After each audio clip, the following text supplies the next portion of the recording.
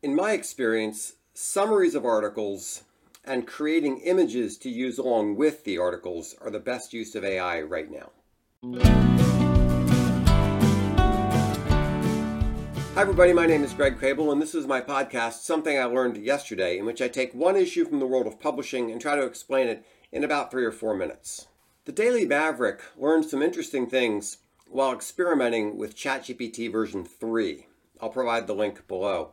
I don't believe their specific results are relevant to ChatGPT 4, which has fixed several of the problems with version 3, but they do identify a series of things that you should test if you want to try AI yourself. In the list below, I'll include the things they tried, plus my own recommendations. For article summaries, do you want the summary to include every point in the article, or do you want it to entice the reader to read the full article? Obviously, you want to find out if the summary is accurate, and also does it capture nuance and context.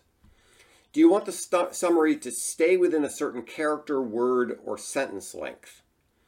Does the quality of the summary vary based on the structure of the article? For example, a pyramid-style article might get one kind of summary, while a story with a flowery intro might get another sort altogether.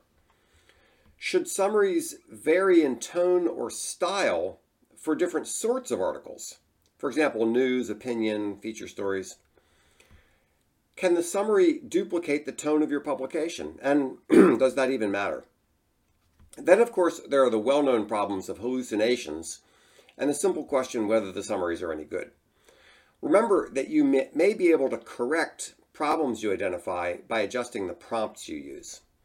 Now, if you are going to experiment with something like this, remember Gall's law. That is, start with something simple that works.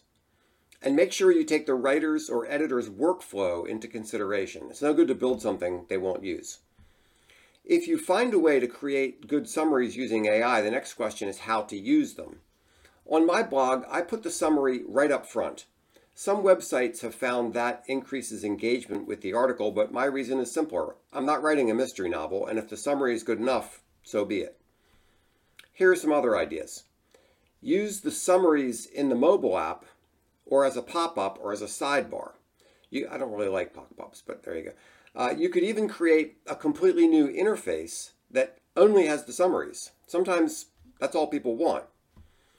You can try text summaries or summaries expressed in bullet points. And in addition to summaries, AI can be used to create translations of your articles, which could open up new markets for you. I believe you should label things that are generated by AI unless it's fairly obvious. For example, I use AI-generated images on my site.